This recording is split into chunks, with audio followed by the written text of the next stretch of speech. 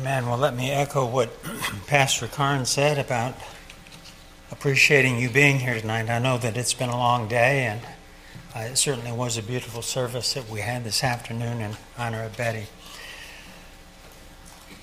In the bulletin this morning was the announcement that I would be speaking on the topic, who was the greatest finisher in the Scriptures?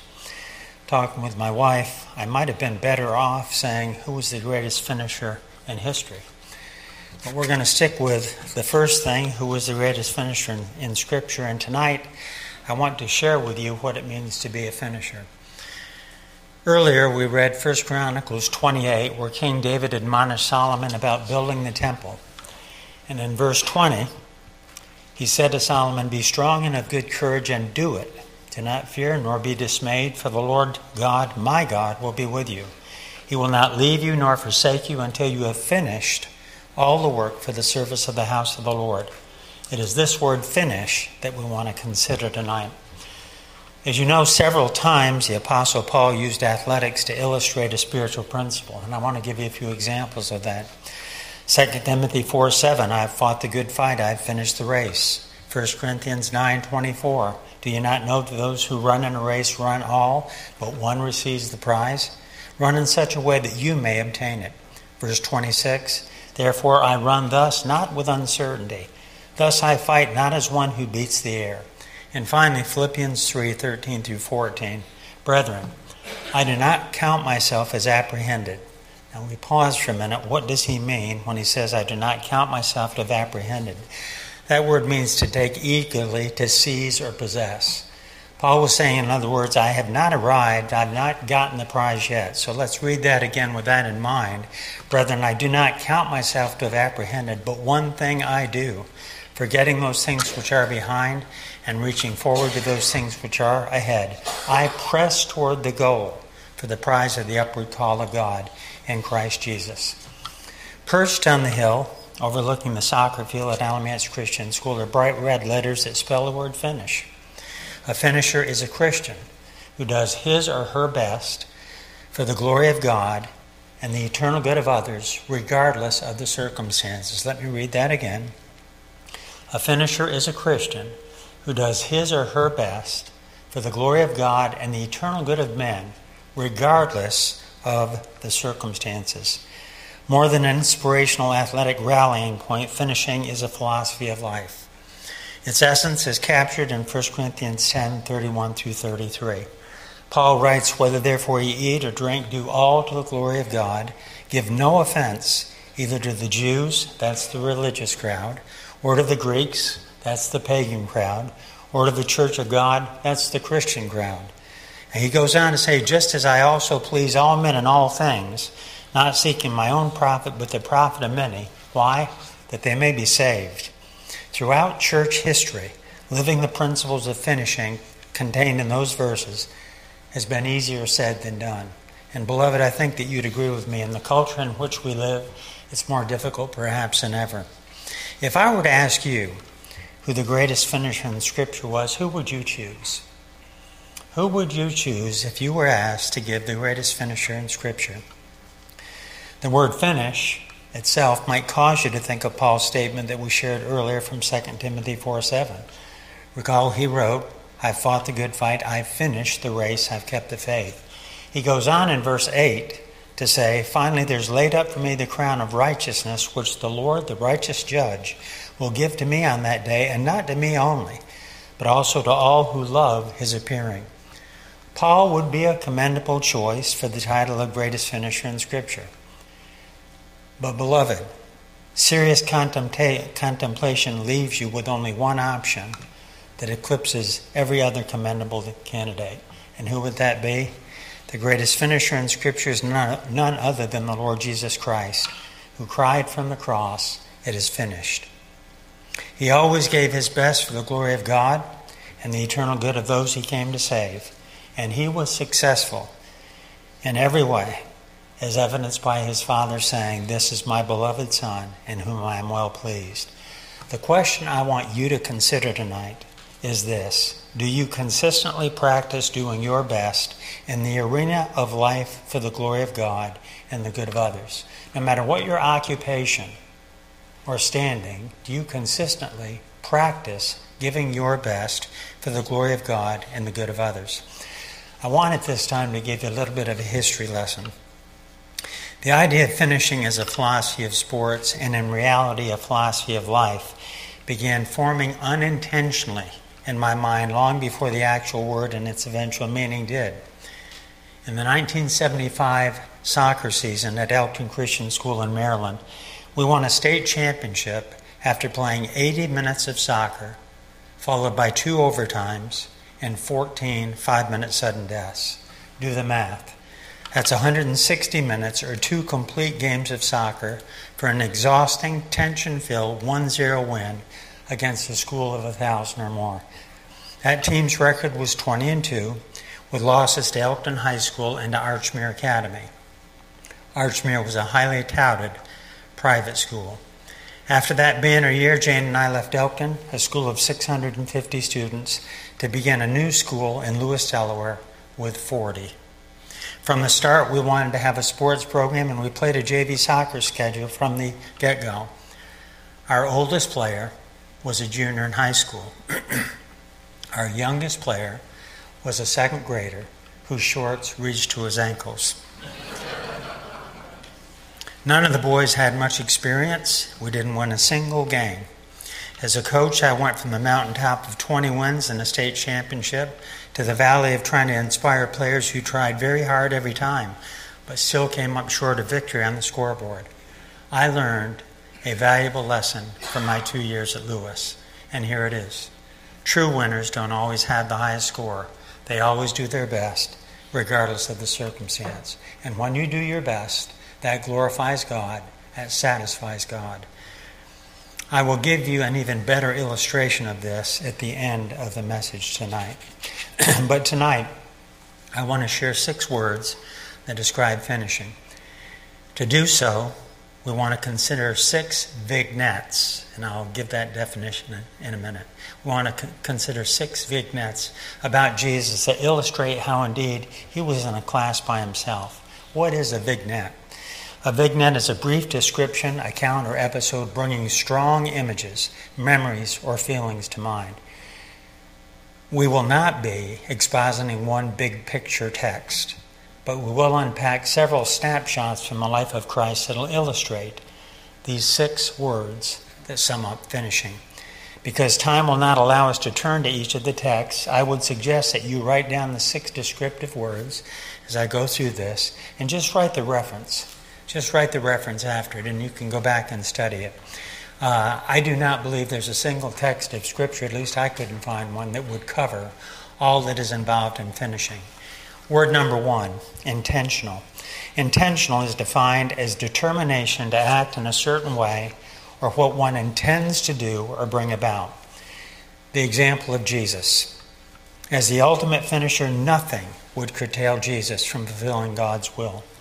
In John chapter 4, verse 34, Jesus said to his disciples, "My food is to do the will of him who sent me and to finish his work." In John chapter 6, verse 38, he told them, "For I've come down from heaven not to do my own will, but the will of him who sent me." And finally, in John 17:4, Jesus prayed, "I've glorified you on the earth. I have finished the work which you have given me to do." Jesus was so intent on finishing the Father's work that he used the past tense, even though Gethsemane and Gabbatha and Golgotha still lay ahead of him. He also knew that passages like Isaiah 50, verses 6 and 7, referred to him. "I gave my back to those who struck me, and my cheeks to those who plucked out the beard. I did not hide my face from shame and spitting, for the Lord God will help me. Therefore I will not be disgraced. Therefore I have set my face like a flint, and I know that I will not be ashamed." Luke chapter 9, verse 51 records that Jesus fulfilled that prophecy of Isaiah. It reads, "Now it came to pass, when time had come for him to be received up, he steadfastly set his face to go to Jerusalem." Intentional, a determination to act in a certain way or what one intends to do or bring about. Jesus intended to bring about the salvation of his own, and he set his face as a flint to accomplish that. Application. Is it your consistent intention to acknowledge God in all your ways? Application number 1, is it your consistent intention to acknowledge God in all your ways? Obviously, beloved, that involves choice. It involves the choice to give your best every time, no matter what. Word number 2, we looked at intentional. Word number 2, integrity. That's defined as firm adherence to a code, especially moral values, character, or the mental and ethical traits marking and often individualizing a person, group, or nation. In other words, what you believe makes up your integrity. It makes up who you are. The example of Jesus. As the ultimate finisher, Jesus lived a perfect life in thought, word, and deed. In the Sermon on the Mount, he told the crowd, and listen to this, "Do not think that I came to destroy the law or the prophets, but to fulfill it." If we put that in the vernacular, he's basically telling them, I'm going to live a perfect life. I didn't come to destroy the law. I came to fulfill the law. In 2 Corinthians 5:21, Paul's writing, he said, "For he made him, Jesus, who knew no sin, to be sin for us, that we might become the righteousness of God in him." And then when we look over in Hebrews chapter 4, verse 14, the author says, "Seeing then that we have a great high priest who has passed through the heavens, Jesus, the Son of God, let us hold fast our confession. For we do not have a high priest who cannot sympathize with our weaknesses, but was in all points tempted as we are, yet without sin. Let us therefore come boldly to the throne of grace." Why? That we may obtain mercy and find grace to help in time of need. Integrity. What about an application? Well, I go back to what we read earlier in 1 Chronicles 28:9, when David admonished Solomon, "As for you, my son, Solomon, know the God of your father, and serve him with a loyal heart and with a willing mind. For the Lord searches all hearts," and the heart is the essence of who we are. He searches the essence of who we are, and he looks beyond any sham or hypocrisy. He says this, "The Lord searches all hearts and understands all the intent of the thoughts. If you seek him, he will be found by you. But if you forsake him, he will cast you off forever." Application is your daily practice to pray for wisdom to think, say, and do those things which glorify God by an exemplary character. Let me read that again. Is it your daily practice to pray for wisdom to think, say, and do those things that glorify God to an exemplary character? And I think all of us have to ask that question honestly and answer it. Intentional, integrity, the third word, intelligence. It's the ability to understand or to deal with new or trying situations. The example of Jesus as the ultimate finisher, the living word, was exemplary in his understanding and teaching of the written word. He was exemplary in his understanding and teaching of the written word. At the conclusion of the Sermon on the Mount, in Matthew 7, it's recorded, "And so it was when Jesus had ended these sayings that the people were astonished at his teaching." Why? He taught them as one having authority and not as the scribes. The authority which Jesus spoke came from a thorough and accurate understanding of the written word of God. A couple of verses in John 7:46, the chief priests and Pharisees asked the soldiers why they had not brought Jesus to them. The officers answered, "No man ever spoke like this man. No man ever spoke like this man." In John 8:28, Jesus addressed the Jews. Then Jesus said to them, "When you lift up the Son of Man, then you will know that I am he, and that I do nothing of myself, but as my Father taught me, I speak these things. And he who sent me is with me. The Father has not left me, for I always do those things that please him." Beloved, to do those things which please him, you have to know the word. You have to know the word to do those things which please him. And certainly, the living word knew the written word. Application, familiar verse, 2 Timothy 2:15. Paul challenged Timothy, be diligent, and that word diligent means to labor, to be earnest. Be earnest to present yourself approved to God, a worker who does not need to be ashamed, rightly dividing or cutting straight the word of God. Application. Would other people consider you a serious-minded Christian based upon your present knowledge of God's word? Now that will change with age. We don't expect children to know what adults know, but the question is, would others consider you a serious-minded Christian based upon your present knowledge of God's word? Sobering, thought-provoking question. Word number 4, improvement. What does improvement mean? It's enhanced value or enhanced excellence. The example of Jesus. You say, well, how could perfection be enhanced? Listen to these words, if you would. As the ultimate finisher, Jesus increased in his knowledge of the Scripture. As the ultimate finisher, Jesus increased in his knowledge of the Scripture. Luke 2:40 is speaking of Jesus and states, and the child grew, became strong in spirit, filled with wisdom, and the grace of God was upon him. You drop down to verses 47 and 48 of Luke 2, and it says, at age 12, Jesus was able to listen to and then pose questions to the teachers in the temple, to the amazement of those present. The word amazement in this verse means to throw out of position or displace. What does that mean? Well, in other words, he astounded the religious leaders with his wisdom, and they were speechless. They were astonished that this 12-year-old knew the Scriptures like Jesus did. The man Jesus, as a child, increased in knowledge of the Scripture. Verse 52 is a familiar verse with all of us. We read, and Jesus increased in wisdom and stature and favor with God and men. Application. If you've been at Beacon long, you have heard me say this before. You are now becoming who you will one day be. You are now becoming who you will one day be. Folks, that takes on a different meaning and a different perspective as the decades click by. It takes on a different meaning and perspective.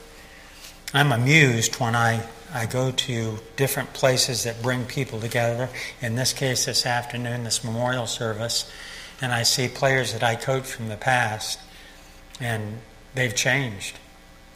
They become who they are now. And it's a process over time and through circumstances.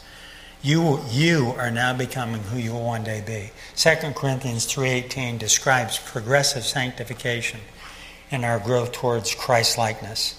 It says, but we all with unveiled face, beholding as in a mirror the glory of the Lord, are being transformed into the same image from glory to glory, just as by the Spirit of the Lord. Beloved, sadly, spiritual development all too often gets the leftovers of many individuals' day. Let me read that again and ask if this is you. Sadly, spiritual development all too often gets the leftovers of many individuals' day.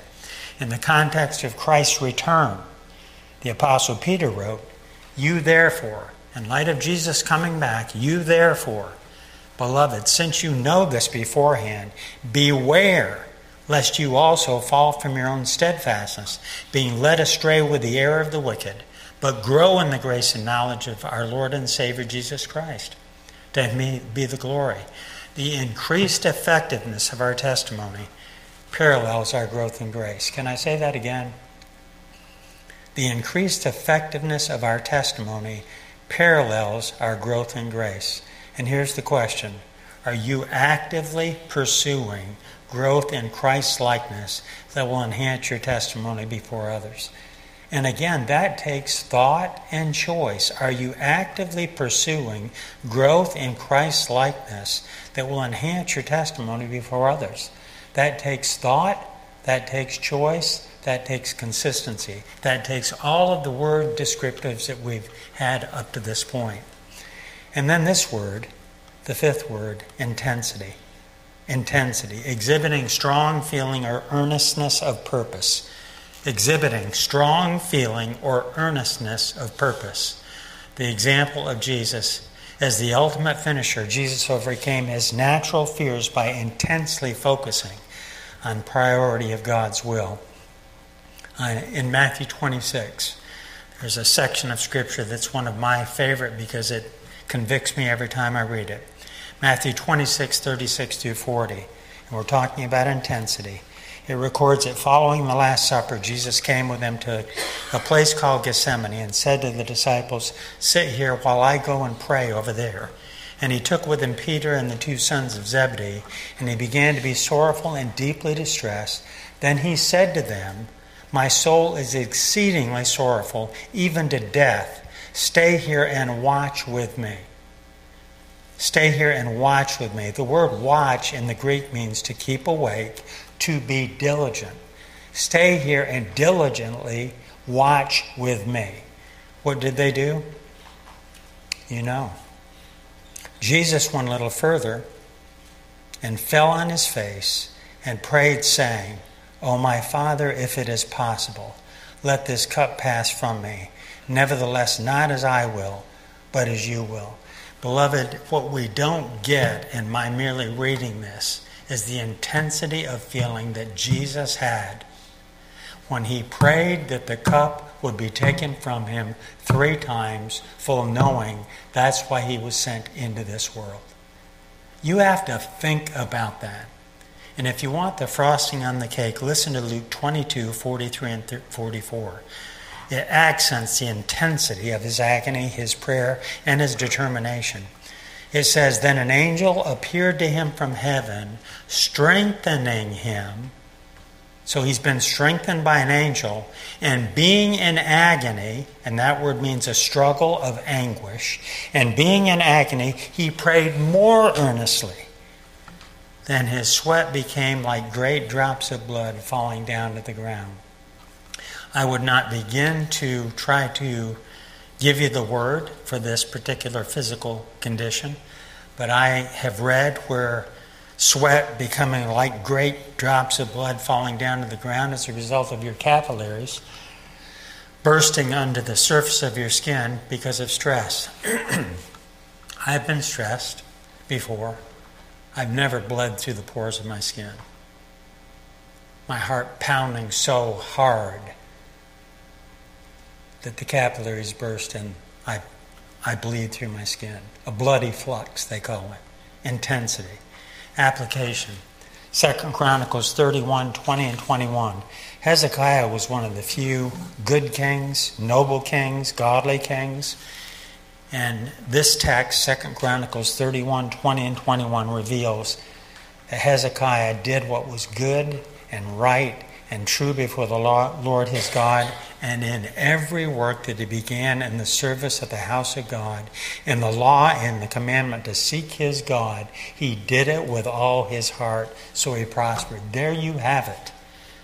Every work, all his heart. That's finishing. Every work, all his heart. That's finishing. Albert Barnes states, I need to back up because I don't want to miss this verse. James 5:16. It says, "The effective, fervent prayer of a righteous man avails much." The word fervent means to be active in, to be mighty in. The mighty prayers of a man avail much. Now, Albert Barnes states, it's not listless, indifferent, cold, lifeless, as if there were no vitality in or power, but that which is adapted to be efficient, earnest, sincere, hearty, persevering. Brothers and sisters, I ask you this question. In your development in Christ-likeness, is there an intensity? Is there an intensity? And I'll quickly say this. When I say intensity, I'm saying intensity under control. My last year of coaching, I'm an intense coach, by the way. Some people might say I'm intense in everything, but whatever. I'm an intense coach, but I have players here tonight, and I think that they would say, I hope, that I never lost it with them. We were playing in a state championship my last year of coaching, and we were down 1-0. And I looked across the field and saw the opposing coach drop kick the water cooler. They're ahead 1-0. and he drop-kicked the water cooler. You know what I said to my players? We tie it up, they will fall apart. He has iced them. They will fall apart. Just play our game. You're wanting to know whether we win or not? We did. But impact, the force of impression of one thing on another, a significant or major effect. The example of Jesus. The following quotes paint a picture of his incomparable impact. Listen to these, and I almost deleted a couple of them, but I'm doing real well on time. I'm glad I didn't, because these are powerful. The example of Jesus. Following Jesus' crucifixion, his disciples were devastated. They had forsaken him in the Garden of Gethsemane to save their own lives. But after they met the resurrected Christ, they were radically changed. Suddenly they were willing to give their lives to tell Jesus' story to the world. Many were tortured and killed because they proclaimed Jesus was alive. Hebrews 11 states, and you're well familiar with this, others had trial of mockings and scourgings, yes, and of chains and imprisonment. They were stoned, they were sawn in two, were destitute, afflicted, tormented, of whom the world was not worthy. They wandered in deserts and mountains, in dens and caves of the earth. Intention, integrity, intelligence of the word, improvement, intensity, impact. Impact. Listen to this quote. Lew Wallace, a famous general and literary genius, was a known atheist. For 2 years, Wallace studied in the leading libraries in Europe and America, seeking information that would forever destroy Christianity. While writing the second chapter of a book outlining his arguments, he suddenly found himself on his knees crying out to Jesus, "My Lord and my God." When confronted by solid, indisputable evidence, he could no longer deny that Jesus Christ was the Son of God. Later, Lew Wallace wrote the book Ben-Hur, one of the greatest English novels ever written concerning the time of Christ. Consider this quote from H.G. Wells. He made this statement, "I'm a historian. I'm not a believer, but I must confess as a historian that this penniless preacher from Nazareth is irrevocably the very center of history. Jesus Christ is easily the most dominant figure in all of history." Wow. And the last one, author Henry G. Bosch has made this observation. Socrates taught for 40 years, Plato for 50, Aristotle for 40, and Jesus for only 3. Yet the influence of Christ's 3-year ministry infinitely transcends the impact left by the combined 130 years of teaching from these men who are among the greatest philosophers of all antiquity. Jesus painted no pictures, yet some of the finest paintings of Raphael, Michelangelo, and Leonardo da Vinci received their inspiration from him. Jesus wrote no poetry, but Dante, Milton, and scores of the world's greatest poets were inspired by him. Jesus composed no music. Still, Handel, Beethoven, Bach, and Mendelssohn reached their highest perfection of melody in their hymns, symphonies, and oratories they composed in his praise. Every sphere of human greatness has been enriched by this humble carpenter of Nazareth. Application, and we're talking about impact, folks. And I want you to think back of the 6 words and then answer this question. Are you a finisher who seeks to make an impact by fulfilling your roles in a manner worthy of your identity in the Lord Jesus Christ? Are you a Christian, or are you a finisher who seeks to make an impact by fulfilling your roles in a manner worthy of your identity in the Lord Jesus Christ? What I'm saying, folks, is being a Christian applies whatever you're doing. Applies to whatever you're doing, wherever you are, with whom you may be interacting. You're a Christian. Now you ask that question, are you a finisher who seeks to make an impact? And you look back on these 6 words that I'm going to review in a minute and answer the question. It's intentional.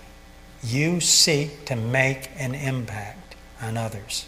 At the start of this message, I mentioned that the definition of a finisher is a Christian who consistently does his or her best for the glory of God and the good of others. I also said that I had learned that true winners don't always have the highest score. They always do their best regardless of the circumstances. Here's the illustration that I promised at the start of the message. The 2012 Warrior soccer team went into the NCCSA state semifinal game as the Western Region number 1 seed with a 15-2 record. The game was extremely physical. It went into double overtime and sudden death, only to end in a tie that would be broken by penalty kicks. We lost. By the time we got back to the motel, it was close to 11 p.m. With a severe storm coming up the East Coast, we were told that there would be no consolation game the following morning. Only the championship game would take place. I was relieved because several of our players were banged up. The next morning, we got word that the host school wanted to play the consolation game after the championship game. That was unheard of. One of our injured starters was too hurt to even dress out. Our best player limped onto the bus. As a senior, he was determined to play in spite of obvious pain. The host school hammered us 6-0. I will remember that game out of hundreds for 3 reasons. 1, there was no quit on the part of a team who gave their best until the final whistle. That is finishing. Number 2, to my surprise and encouragement, the head referee came over to our bench. He said to me, "It was a privilege to officiate this game. Your players never quit, did not gripe, and did not get on each other." And number 3, hearing a disappointed senior in the locker room thank the team for finishing strong. Finishing is consistently giving your best for the glory of God and the eternal good of men, regardless of the circumstances. A review of the 6 vignettes that we've looked at quickly. Intention. Are you a finisher whose consistent intention is to acknowledge God in all your ways? Integrity. Are you a finisher whose daily practice is to pray for wisdom, to think, say, and do that which glorifies God through your exemplary character? Intelligence. Are you a finisher whose present knowledge of God's Word causes others to consider you a serious-minded Christian? Improvement. Are you a finisher who is actively pursuing growth in Christ's likeness that will enhance your testimony before others? Intensity. Are you a finisher who brings intensity to the battle for truth as a soldier of Christ who diligently guards against complacency, carelessness, or compromise? And I want to read that one again. Are you a finisher who brings intensity to the battle for truth as a soldier of Christ who diligently guards against complacency, carelessness, or compromise? We live in a culture that better define who you are. It better define who you are. And finally, impact. Are you a finisher who seeks to make an impact by fulfilling your roles in a manner worthy of your identity in the Lord Jesus Christ? We've seen in sample scriptures that the Lord Jesus Christ was the greatest of finishers. And I close with Hebrews 12, 1-3. Therefore we also, seeing we are surrounded by so great a cloud of witnesses, lay aside every weight and the sin which so easily ensnares us, and let us run with endurance the race that is set before us, looking unto Jesus, the author and finisher of our faith, who for the joy that was set before him endured the cross, despising the shame, and has sat down at the right hand of the throne of God. For consider him who endured such hostility from sinners against himself, lest you become weary and discouraged in your souls. May God give us the grace to pursue his example and to finish strong. Father, I pray that you would take that which I've shared with the folk tonight and burn it deeply within our hearts. Lord, for us to be effective witnesses, we need to be finishers. These different characteristics we may state in other words, but the bottom line is doing our very best for your glory and the eternal good of others. Help us to do that daily. In Christ's name, amen.